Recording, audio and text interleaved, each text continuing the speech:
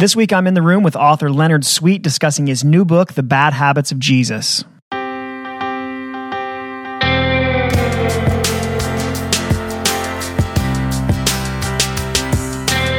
Welcome to In the Room, episode number 54. My name is Ryan Hughley, and I'm your host, and it's great to have you back on the podcast. In the Room is your opportunity to listen in on my conversations with authors and artists and pastors about both what they do and how they do it. And this week, I'm very excited to have on a man that I've read for a very long time named Leonard Sweet, which some will be familiar with. I believe that Leonard Sweet has written like 172,000 books.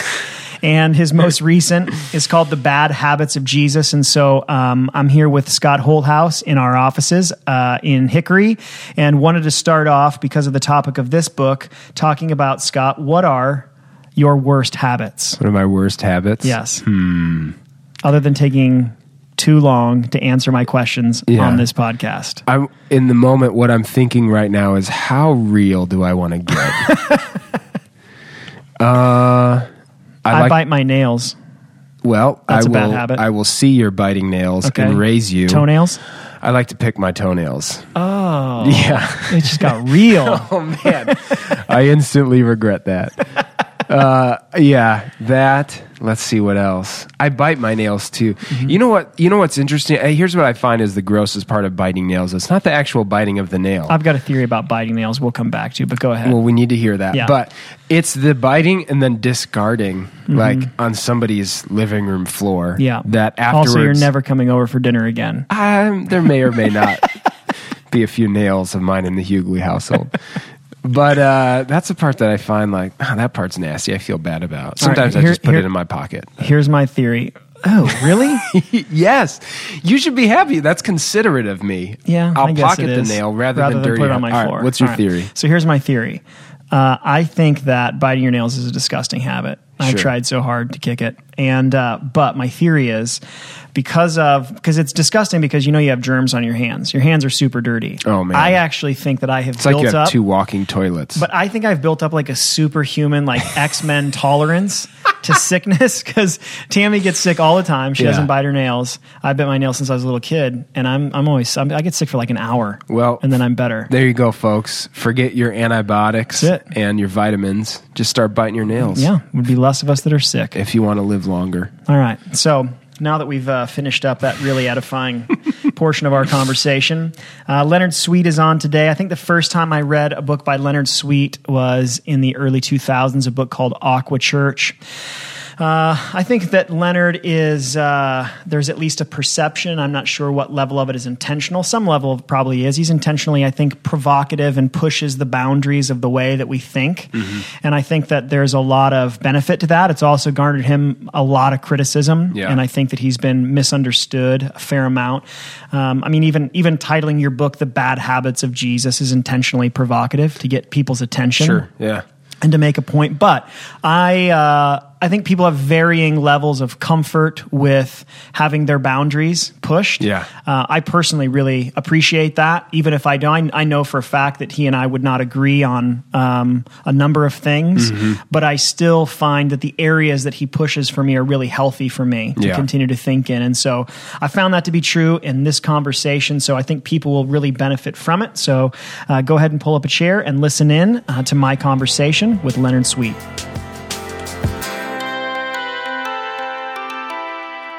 Len, thanks so much for being on In the Room. Really appreciate it. It's great. We've been on a hiatus, so it's nice to have you back as our first guest. You are described as an author, preacher, and futurist, which is a lot. And so I'd love just to hear a little bit about you and the path that God's led you down, and then if you could tell me what a futurist is. I think that there's one word that encompasses all of that, and that's it's a hyphenated word, and it's and I have to explain it, but it's theosemiotician. Okay. Right? And the word semiotics is actually based on a Greek word, and Jesus had a favorite saying: "Red sky in morning, sailors take warning; red sky at night, sailors delight."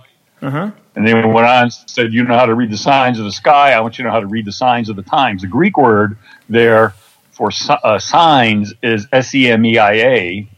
We get that word semiotics from it. So the ability to to kind of read signs. There was a tribe of Israel. One of the 12 tribes were their resident Semioticians, I call them.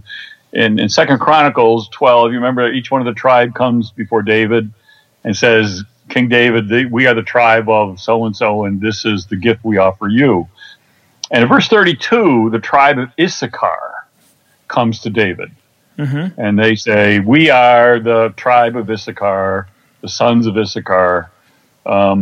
We are the tribe, and this is the twofold part, that knows the times and knows what to do. And so part of my argument is it's not just enough to know the signs, to be able to read them, but it's you have to know what to do about it and where do we go next. Yeah. So so it's not really, I don't see it so much as futuring as how do you read the signs and read the kind of ultimate sign, of course, as a theo-semiotician, is Jesus. So how do you read what he's doing so that we can join him into what he's already up to? Yeah. And so I wrote a whole book on this called Nudge, that we don't take Jesus anywhere. You mean that he didn't arrive on the scene till we got there? Are you kidding me? Right. He's already ahead of us. And your mission and mine is to join him in what he's already doing. And sure. It's his mission. We are part of his mission. We got to get on board his mission. Yeah. So, and that's why this concept of followership is so important to me. And I've written a whole book critiquing what I call the leadership fetish of the boomers, and why that's led us in all sorts of wrong directions. Yeah. So this whole thing about what does it mean to read signs. Now, I do a preaching resource called preachthestory.com where I provide 2 sermons a week for that. I've always written for other people. Now I'm for the first time writing myself. It's my own site. After I published 1,500 sermons for other people, I'm starting to publish them now just to do it the way I want to do it. Yeah, I feel you've earned a couple of your own. Yeah. So, but that's what I do there. Is I read how do you preach semiotically? How do you understand that Jesus didn't communicate in words so much; he's communicated in stories and in metaphors. So I exegete the story and the metaphor, and I think that's what speaks to this culture. It's no longer word driven; it's story driven and metaphor driven. So I'm showing preachers how do you preach biblically. It's a new kind of expository preaching. You're still preaching the Bible. I mean, I'm not interested in general topics, but you preach biblical story, but you don't lift up the words. You lift up the metaphors and the images. Yeah. So you've written 50 plus books from what I've seen. All these sermons, countless articles. What's sort of been for people that aren't super familiar with your biography, in a shortened sense, kind of what has been, how have you gotten to where you are now? What's your ministry trajectory looked like? How did you get to where you are right now? Well, I started out very young. I got my PhD and MDiv in 4 years. So I really... Wow. I was ready to go at 25, and I immediately started. I saw myself as an academic. I'm a scholar, so I started that direction. So in my 20s, I still became provost of a seminary, and I taught at a university. But I always had a love for the church, so I pastored and did a church plant in Rochester, New York. And so I had a 3-ring circus,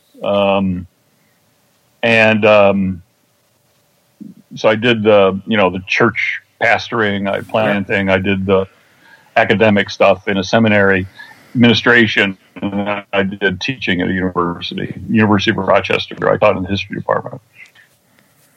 And then I was in my early 30s and got a call to be president of a seminary in Ohio. So I became president of a seminary. The seminary, by the way, that was founded by the father of Orville and Wilbur Wright. Wow. Yeah, he was a bishop in the United Brethren Church, and in 1871 he started the seminary. There's a biography of the Wright brothers called The Bishop's Boys, and so I was there for 11 years trying to reinvent theological education. I came there as a total academic. I left there as kind of a real passion for reforming theological education. And then I went to be vice president of graduate studies and dean of the seminary at Drew University, which is another Methodist school in New Jersey.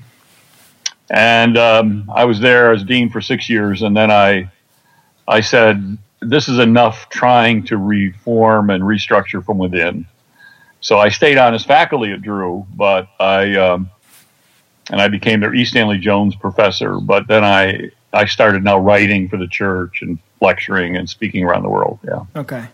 Well, I know you've spent a ton of time writing about the church, thinking about the church. You care deeply about it. And it seems to me like so much of the subtext on the church today seems very doomsday, very negative. Everyone ever is leaving the church. 3,500 churches a year are closing. But when you look at things and you think about the future and you read the signs, as you say, what do you see that encourages you about what's happening in the church? And then on the other end of that, what are some things that are concerns for you that you think like we really need to pay attention to this because this is going to be a problem for us down the road? So what do you see that encourages you and what concerns you? Well, let me start with a concern and then I'll go to what was encouraging. Do you know the name Doug Mirren? Doug Mirren is kind of a boomer expert. He understands boomer culture. Yeah. Better than I do. And I had this book that I convinced him to work on with me because I don't understand boomers as well as he did. But it's and we're working on it now. But it's a book that and I got to be careful because I don't want it to be a blame the boomer book. That's my generation, right? But basically, Ryan, everything that boomers did to move the church, they moved it in the wrong direction. Okay. I mean, I don't know how else to say it. Yeah. And I know I can't write this book until I find one thing the boomers right-footed the church on. Yeah. Because every single thing my generation, that's why I'm the one that has to write this. Yeah. Every single thing we did, we wrong-footed the church for the future. Give me 2 or 3 examples. Leadership. Fetish. Okay. Boomers invented leadership. Fundamentally, at best, leadership is a function. Our identity is as a follower. And we tried to make our identity as a leader. And that's what boomers did. Yeah. Another example, seeker sensitive. Okay, so that defines you and me as seekers. Well, that defines God then fundamentally as what? A hider. Yep. God's the hider. Yep. No, read the Bible. Yeah, read he's the not a hider. Bible. Yeah. We're the hiders. Yeah. You know, the first word is Adam, Eve, where are you? Where are we? We're hiding. Yeah. No, this is our original problem. We're the hiders. God's the seeker. The story of Genesis to Revelation, story of God seeking us down, not letting us alone, not letting us do our own devices. You know what I mean? Totally. So you got to. The worst mistakes you can make are category mistakes. Every single one. Boomers made a category mistake. The megachurch, big, God does big, think big. No. The future is changed, not by the force of arms or the force of numbers. It's by the little plantings of seeds. It's by the pinches of salt. It's by the leavening of yeast. It's by the little you with me? Totally. And then here's a big one. Whenever you are in an environment with no signage, okay? When you have no signs or the signs are unfamiliar, everyone gets immediately nervous. There's this sense of, you can't feel secure. You can't establish an identity. And what did boomers do? Let's take out all the signage of Christianity. Let's remove it. Let's make it seeker sensitive and use. I mean, I could go on and on for an hour here. You don't want. So my generation has messed up the church big time. Yeah. I'm just glad that now I have a whole generation to blame for everything that's wrong in my church. Well, what can I say? Yeah. And even this whole thing about, giving, a theology of giving that boomers made into this, some of them even took it in a prosperity gospel thing. No, freely you have received, freely you give. Our identity, first of all, I'm I've got the worst spiritual problem you can almost have, Ryan, because I am a better giver than I am a receiver. Mm-hmm. You know why that's such a deep problem? Because my basic category is receiver. God's basic category is giver. Everything that I have has been a gift from God. Yeah. And the fact that I have trouble giving means I don't like my category. I want to be God. I got a God complex, which is about as bad as you can get. Yeah. So this whole, every single thing you look at it, you go, what were we thinking? How come? How did the devil get such a hold on the church for so long? Yeah. And so our kids, our first generation of kids, the busters, Gen Xers, products of 4D: divorce, daycare, debt, digital. Yeah. Just having to deal with this boomer maelstrom. Excuse me. But now we've got, I think, a whole new. So part of my hope is really your generation that it will, if this is a big if, if you can reclaim and then retain a focus on Jesus, and it all depends on this. And this is one of the things that Doug Murin told me about. He sent 20 of his preaching students on one weekend. He said, I want you to scan 20 of the most popular churches in America and the sermons online. And I want you to tell me what they're about. And while you're telling me what they're about, I want you to count me the serious substantive references to Jesus. And in that one weekend, of the 20 of our most prominent churches, all combined, there were 3 references to Jesus. Oh, gosh. That is terrible. You had moral value. You had a lot of moralism. You had work harder. You had keys to success. You had emotional healing. You had, leadership stuff out the wazoo. But you had 3 references to Jesus. And I'm telling you, Jesus, his church will prevail. So the issue for me is not, what's the future of the church? It's Jesus going to do some amazing things. Yeah. And here's the key, though. You look at the history of Christianity and the whole history. Start with Judaism. Go to the Old Testament and Judaism, the whole story. When God's chosen, anointed, appointed instruments decide to have a different mission than God's mission, let's say the people of Israel, they go off on their own mission. Yep. When we go off on our own mission, then God says, okay, God respects our choice. But God says, I will be in this future. Yeah. Yeah. You are determining whether or not my mission succeeds or fails. So when we go off on our own mission, then how how can you not read it this way? God almost decides, okay, I'll have a little fun. Where's that pagan Persian king Cyrus? I choose you. Yeah. Where's that prostitute Rahab? I choose you. So God chooses people from the culture, from the world, instead of God's anointed, appointed instruments, because we're off on our own. And God says, okay, it's called choice and consequences. You make your choices, here are the consequences. Yeah. So sometimes, actually, God's more active in the world than in the church. Hey, sorry for interrupting the conversation, but I wanted to tell you about a project that I've worked hard on over the last year and I'm very excited about. It's my new book, 8 Hours or Less, Writing Faithful Sermons Faster. Time in our culture is one of our greatest commodities, and one of the biggest time investments for pastors is certainly sermon preparation. But what if there were a way for you to write better sermons in less time? And that's really my hope and my prayer for my new book, 8 Hours or Less. It's a step-by-step guide for improving your process and being the best steward of time that God's given you. And so if you have not yet had an opportunity and you've been blessed by the podcast, it would be a huge blessing to me if you would run over to Amazon.com or my website, RyanHughley.com, and pick up your copy of 8 Hours or Less.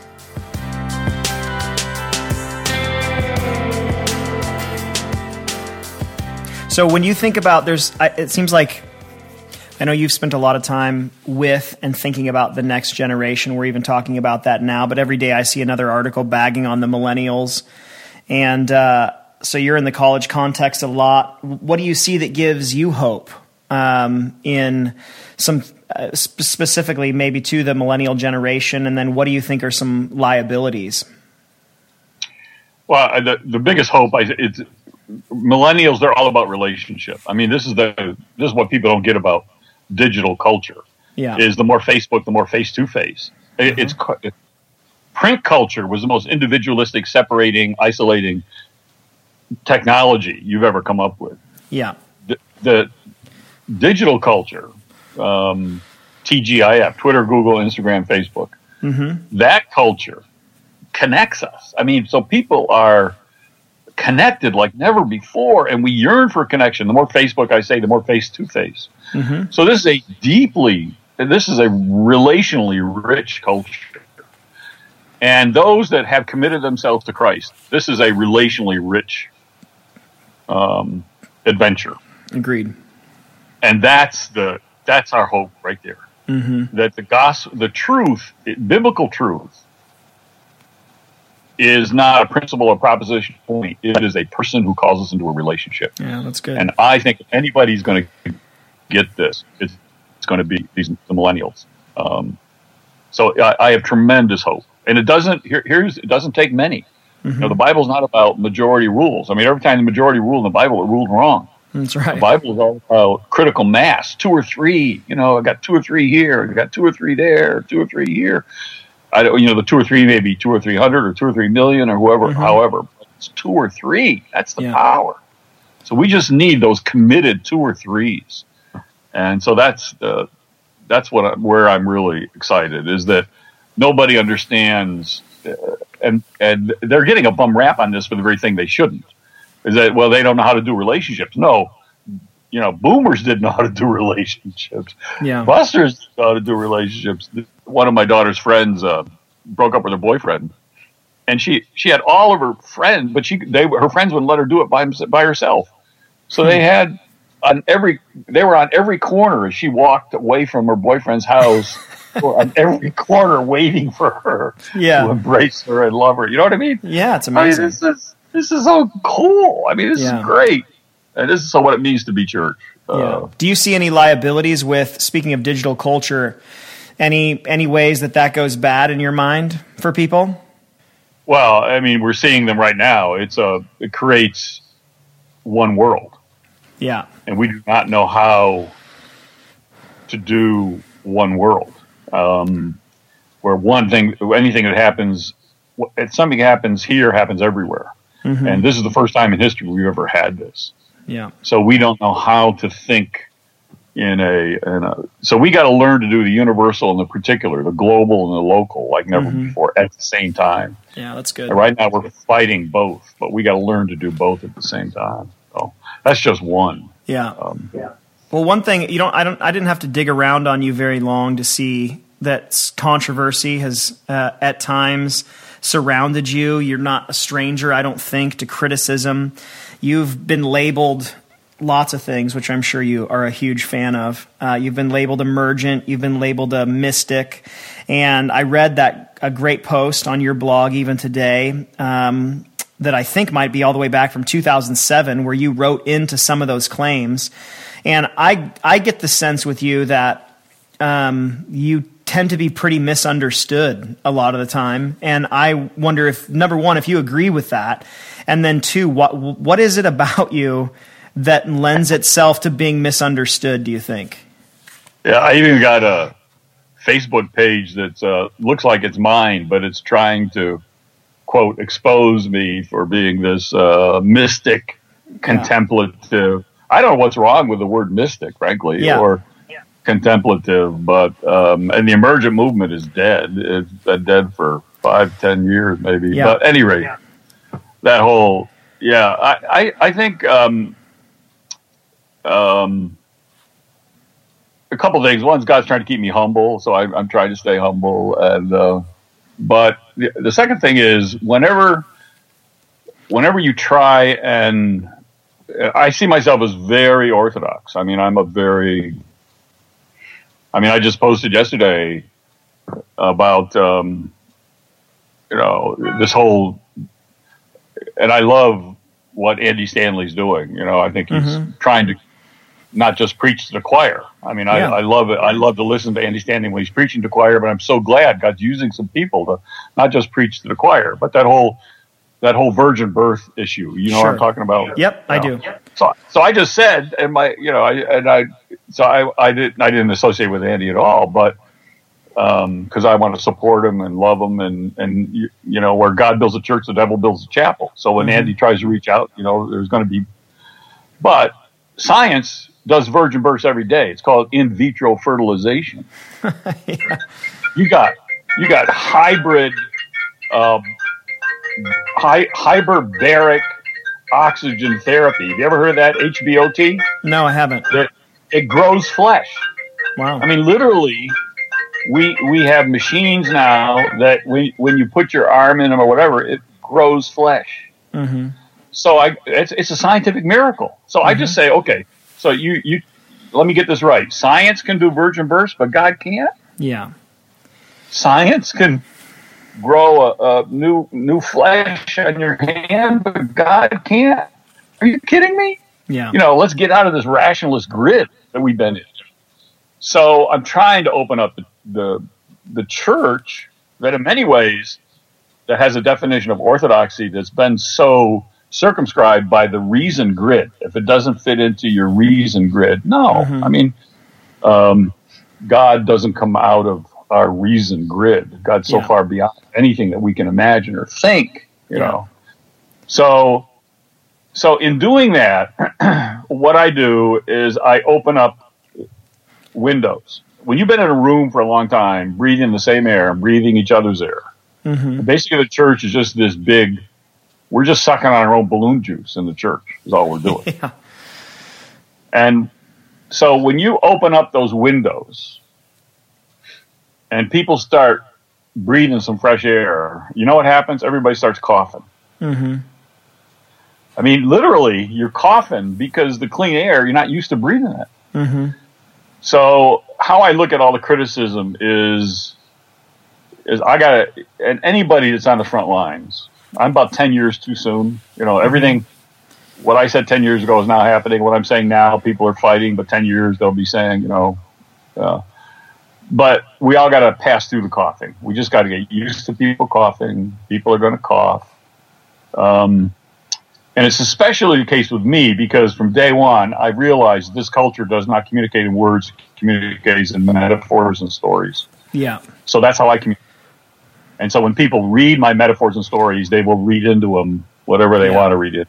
Yeah. And so you're open for, and Jesus had the same thing. He had the same criticism. That's a helpful way to talk about it. Well, one point I read in your post attempted to clarify that just because you've quoted one thing about one thing another person has said does not necessarily mean that you affirm everything that they say, which I thought was a really I think that's a major problem where just because we might agree with one thing a person says, if we were to affirm that publicly, it must be an affirmation of everything that person says. And I just frankly don't know anyone that I agree with about everything. But I was just wondering if you have any thoughts around, since clearly it is something you've thought about, why do you think that we're like that? I don't know. I mean, it's a good. I can't imagine being like that. I mean, and the more you know, everybody got something wrong. Nobody. I mean, I love Luther, but I'm never going to read him or quote to him what he said about the Jews or quote him, in terms of, I mean, there's some nasty, awful stuff there. Yeah. I mean, I love John Calvin, but you don't want to quote him about, how he handled Servetus. And what he thought was to be kind, to somebody who he saw as a heretic. So, and Wesley, founder of my tribe, man alive, I love this guy, but he had some really weird. Nobody. Yeah. So nobody gets it all right. I had a theology professor who said, class, 80% of my theology is right, 20% is wrong. I just don't know which is which. Yeah, that's right. That's good. So and I'll tell you, if I die and I'm 80% right, I'll be really grateful. That'd be a huge win. Yeah. Yeah, huge win. So I just start with the fact that nobody's got it all right. I don't even agree with some things I said 20 years ago, Mm-hmm. So nobody's got it all right. God wants us to grow, to get deeper, which means our opinions are going to change. And so I don't have it all right. And I start with two premises. I don't have it all right, and you have something to teach me. Mm-hmm. I just assume everybody I meet, I don't care who they are. They can be an atheist. They can be an Islam. They can be, total secularist. Mm-hmm. I'm sorry, you got something to teach me, and here's a moment for me to learn something from you. Mm-hmm. I'm not there to judge you and say whether you agree with me or not. No, this is a moment for me to learn something. Mm-hmm.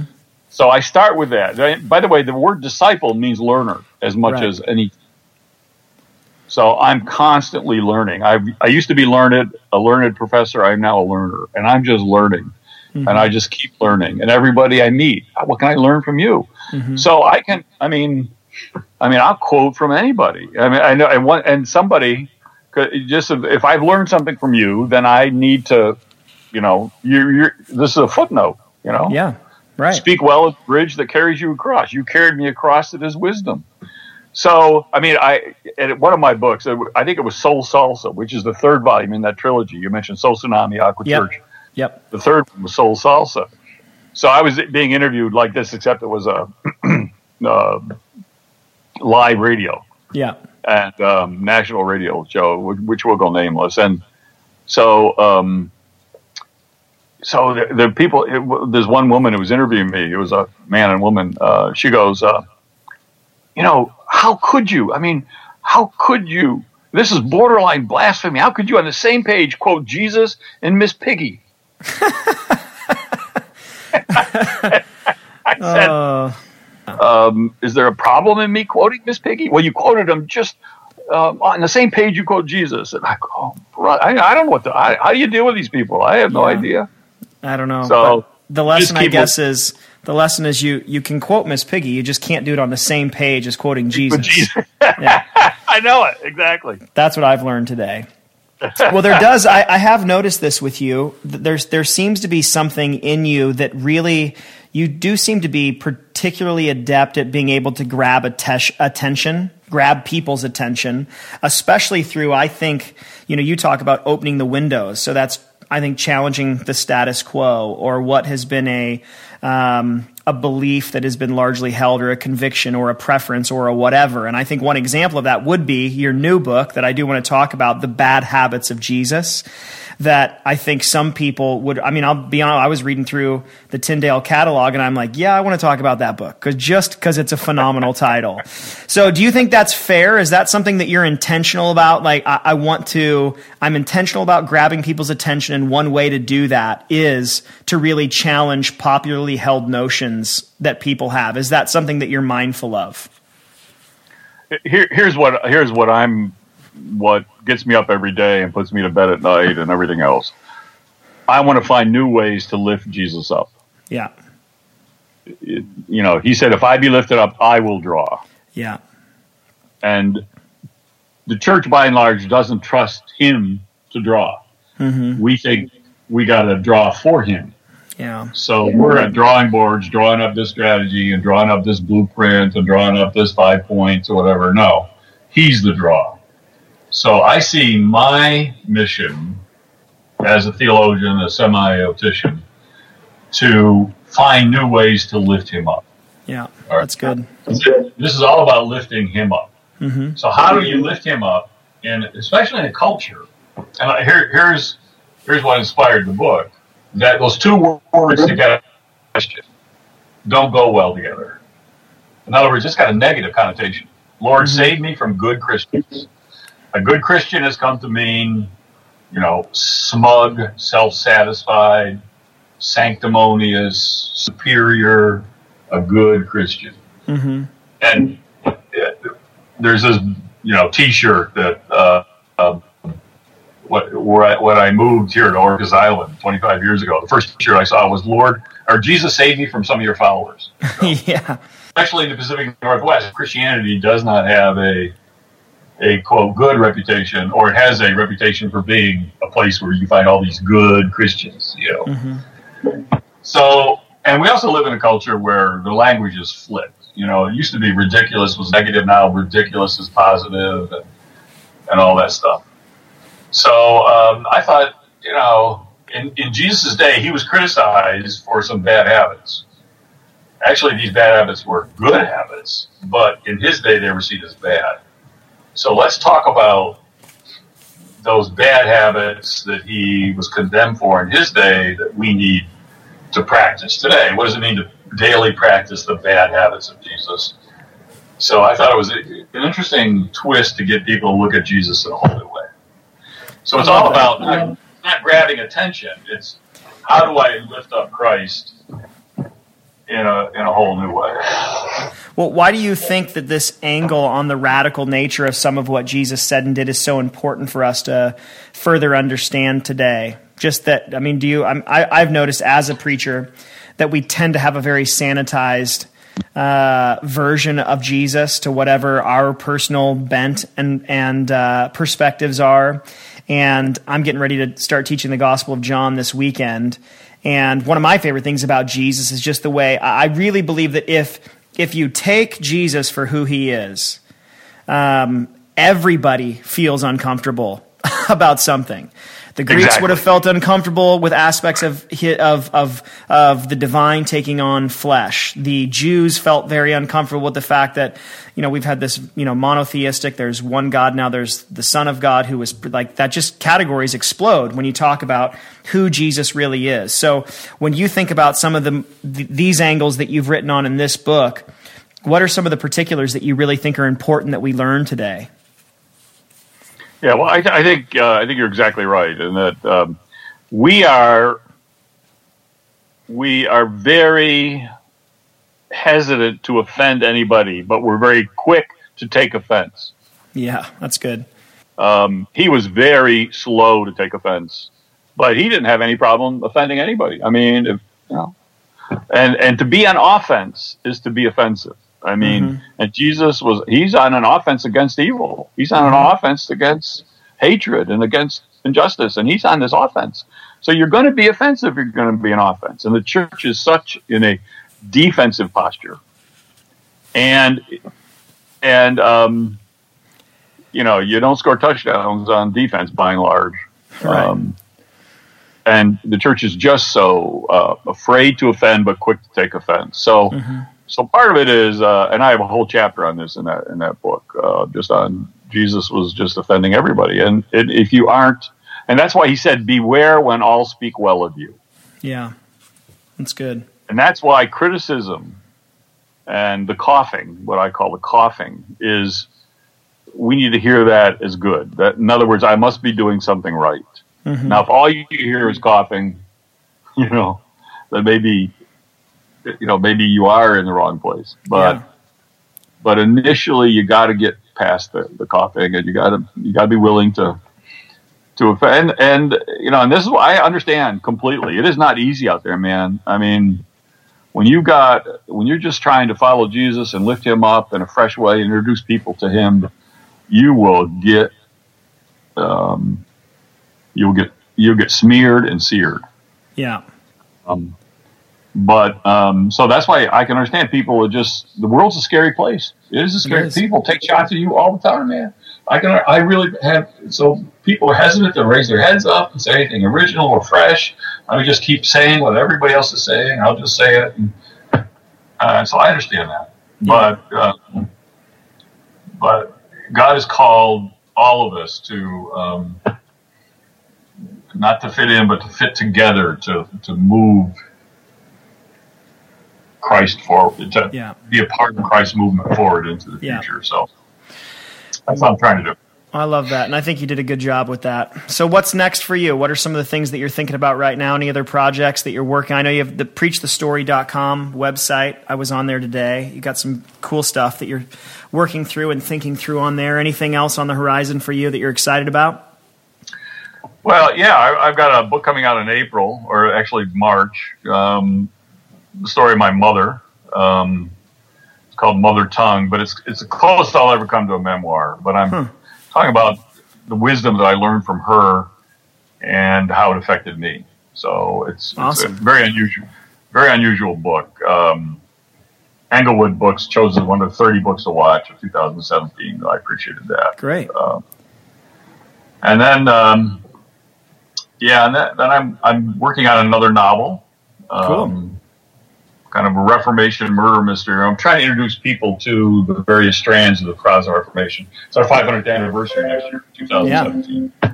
So wanted to do that. And then, I've got a lot of, I'm doing another book that I see as more of a church, a little like Bad Habits, but a discipleship resource book called Designer Jesus. And the first line says it all. Jesus is your design for living. Mm-hmm. And I mean that literally. You want to know how to live? Look at Jesus. Look at Jesus. Yeah. Don't look at these points, these habits. Look at Jesus. So I've got the Jesus look, the Jesus face, the Jesus walk, the Jesus groom. So I'm just trying to show how Jesus is literally. So it's a life designed by Jesus. I'm trying to move people away from apologetics as philosophy to apologetics as aesthetics. Yeah, love that. So I grew up singing a song, Ryan. Let the beauty of Jesus be seen in me. That's the ultimate apologetics. Can you see the beauty of Jesus in you? Mm-hmm. It's not what you say. It's not your philosophy. It's not your, argumentative rapport and repertoire. It is, are you living a life where the beauty of Jesus can be seen? Yeah. So, I think style is important. Style is no longer style. It's now substance. Mm-hmm. Style and substance go together. So what is the Jesus style? What is the Jesus aesthetics? Yeah. Well, thanks for coming on. One of the things I've always appreciated about you is, for what it's worth, I really appreciate being stretched to think in new and fresh ways. And I confess I started reading you when I was young, and I don't think I've always understood you. But I can say that I've always been very stretched, and today is no different. And so I'm really thankful for that. And thanks for enduring the criticism and not quitting and giving up in the face of it, as so many would be prone to do. And I'm excited about this new book, The Bad Habits of Jesus, and hope that it's really helpful for a lot of people. Thank you. Appreciate it, Ryan. Good to start the year with you. You as well. Thanks, man. All right. Yep.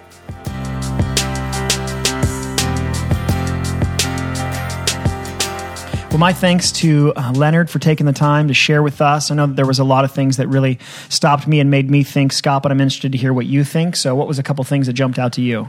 Yeah, I think the thing that he said about kind of engaging with people, and he said he has two premises that he starts off with when engaging with somebody. One, I don't have it all right. And two, you have something to teach me. Yeah. And I think that is such a humble way to approach engaging people. Yeah. But it's also a really beneficial way, because that's true. Yeah. And I think it disarms people as well. And again, like there's a number of people that if you had to list it all out, you'd probably disagree with. Yeah. That's a major, I think, conviction of why we started doing In the Room too, was to talk to a diverse group of people.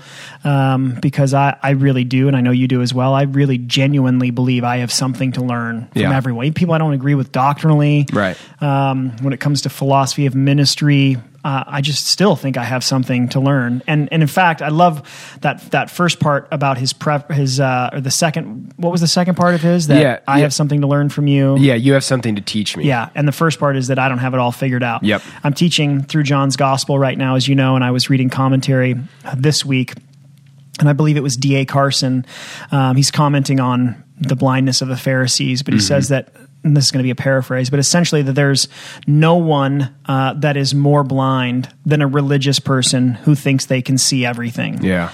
And I think that anytime we get to a point where we think I have it all figured out. Now, clearly there's some things we need to have nailed down. Sure. But a lot of people just have that with everything. Yeah. I just think I have everything nailed down, and I think that's problematic. Yeah, it is. And I think that it allows for greater amounts of relationship, and I think that's the way that people truly grow. When you think of somebody you might disagree with, and maybe as it hashes out, you're right and they're wrong, or whatever it is, I don't think anyone's ever won over by being told super harshly you're wrong, right?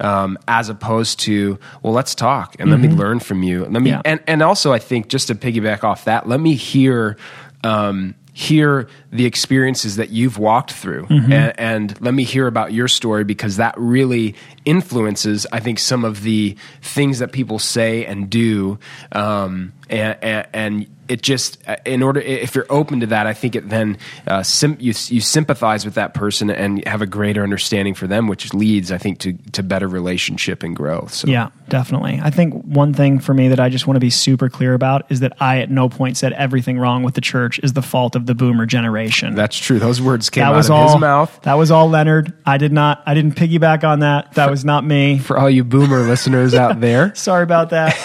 And you can email Leonard Sweet at, no, I don't have his email, but it was not me that said that. Yeah. He made some good points, though. He did. He made some good points. And I think that, honestly, every generation is going to have some things that they did really well and some things they did poorly. Totally. We're going to have that. And so I think it's important to look at, I think one thing he said our generation needs a reclaimed focus on Jesus. And I think that we need to continue to drive back to Jesus, and continue to drive back to God's word, and allow those things to be the most important things. What did you think about the stuff that he said about social media and relationship and millennials and all that? Yeah, I thought it was good. I find myself on this bubble, just with my age and life stage, where I don't know if I'm quite a millennial. And maybe it's because I don't want to be grouped in with Are you wearing socks with your shoes right now? Yes, I am. Okay. Well, you are on the bubble. They're just low. They're very low. So it kind of looks like you're not even sure. Am I a millennial? That's true. Yeah. But see, here's why I'm not a millennial, is because I woke up this morning and I cut a pair of socks. You're very resourceful. So that I didn't even buy new ones. I cut old ones. My daughter was like, "Dad, why are you cutting your socks?" I said, "Well, honey, let me tell you." I do think some of the stuff, though, that he said about social media is good. I do believe that depending on your vantage point, the way I was even just having a conversation today with a friend who said, like, Gen Xers look at social media and or even older than that and think it's just inherently narcissistic. Right. Whereas younger people and people that maybe participate, and that's not probably entirely inaccurate. Yeah. But then also, I think people that are very much a part of millennials or whatever, a part of like living their life on social media, it is from their perspective, an openness with one's life, sharing life and experience, and it is increased community. Yeah, exactly.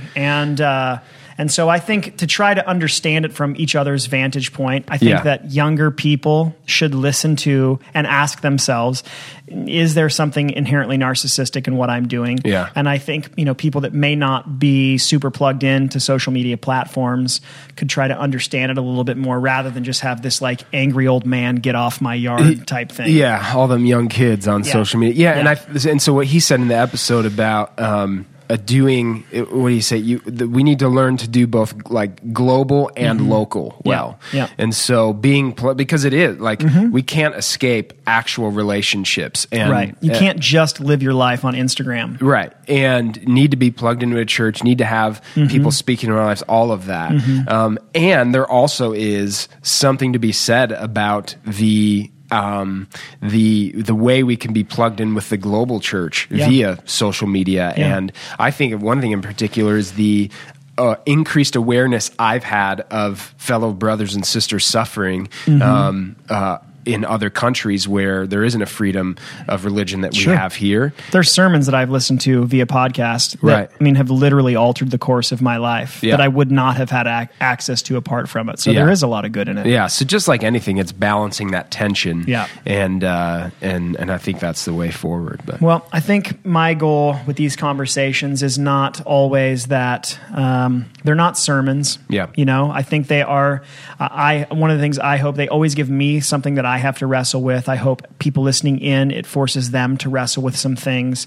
I'm actually just as happy if someone walks away agreeing with everything that a guest said, or walking away feeling like they agree with nothing, but continuing to have dialogue with other people in their life about it. Both of those in my mind are a win. Totally. It's good to wrestle with those things. So I'm really thankful for Leonard Sweet, his new book, and his conversation with me. As always, you can connect with me further, Ryan Hughley, on Twitter, Instagram, Facebook, or my blog, ryanhughley.com. You can find Scott Holthouse on all of those platforms as well. Thanks so much for listening in this week. We'll have a new episode up next week and look forward to being with you again then.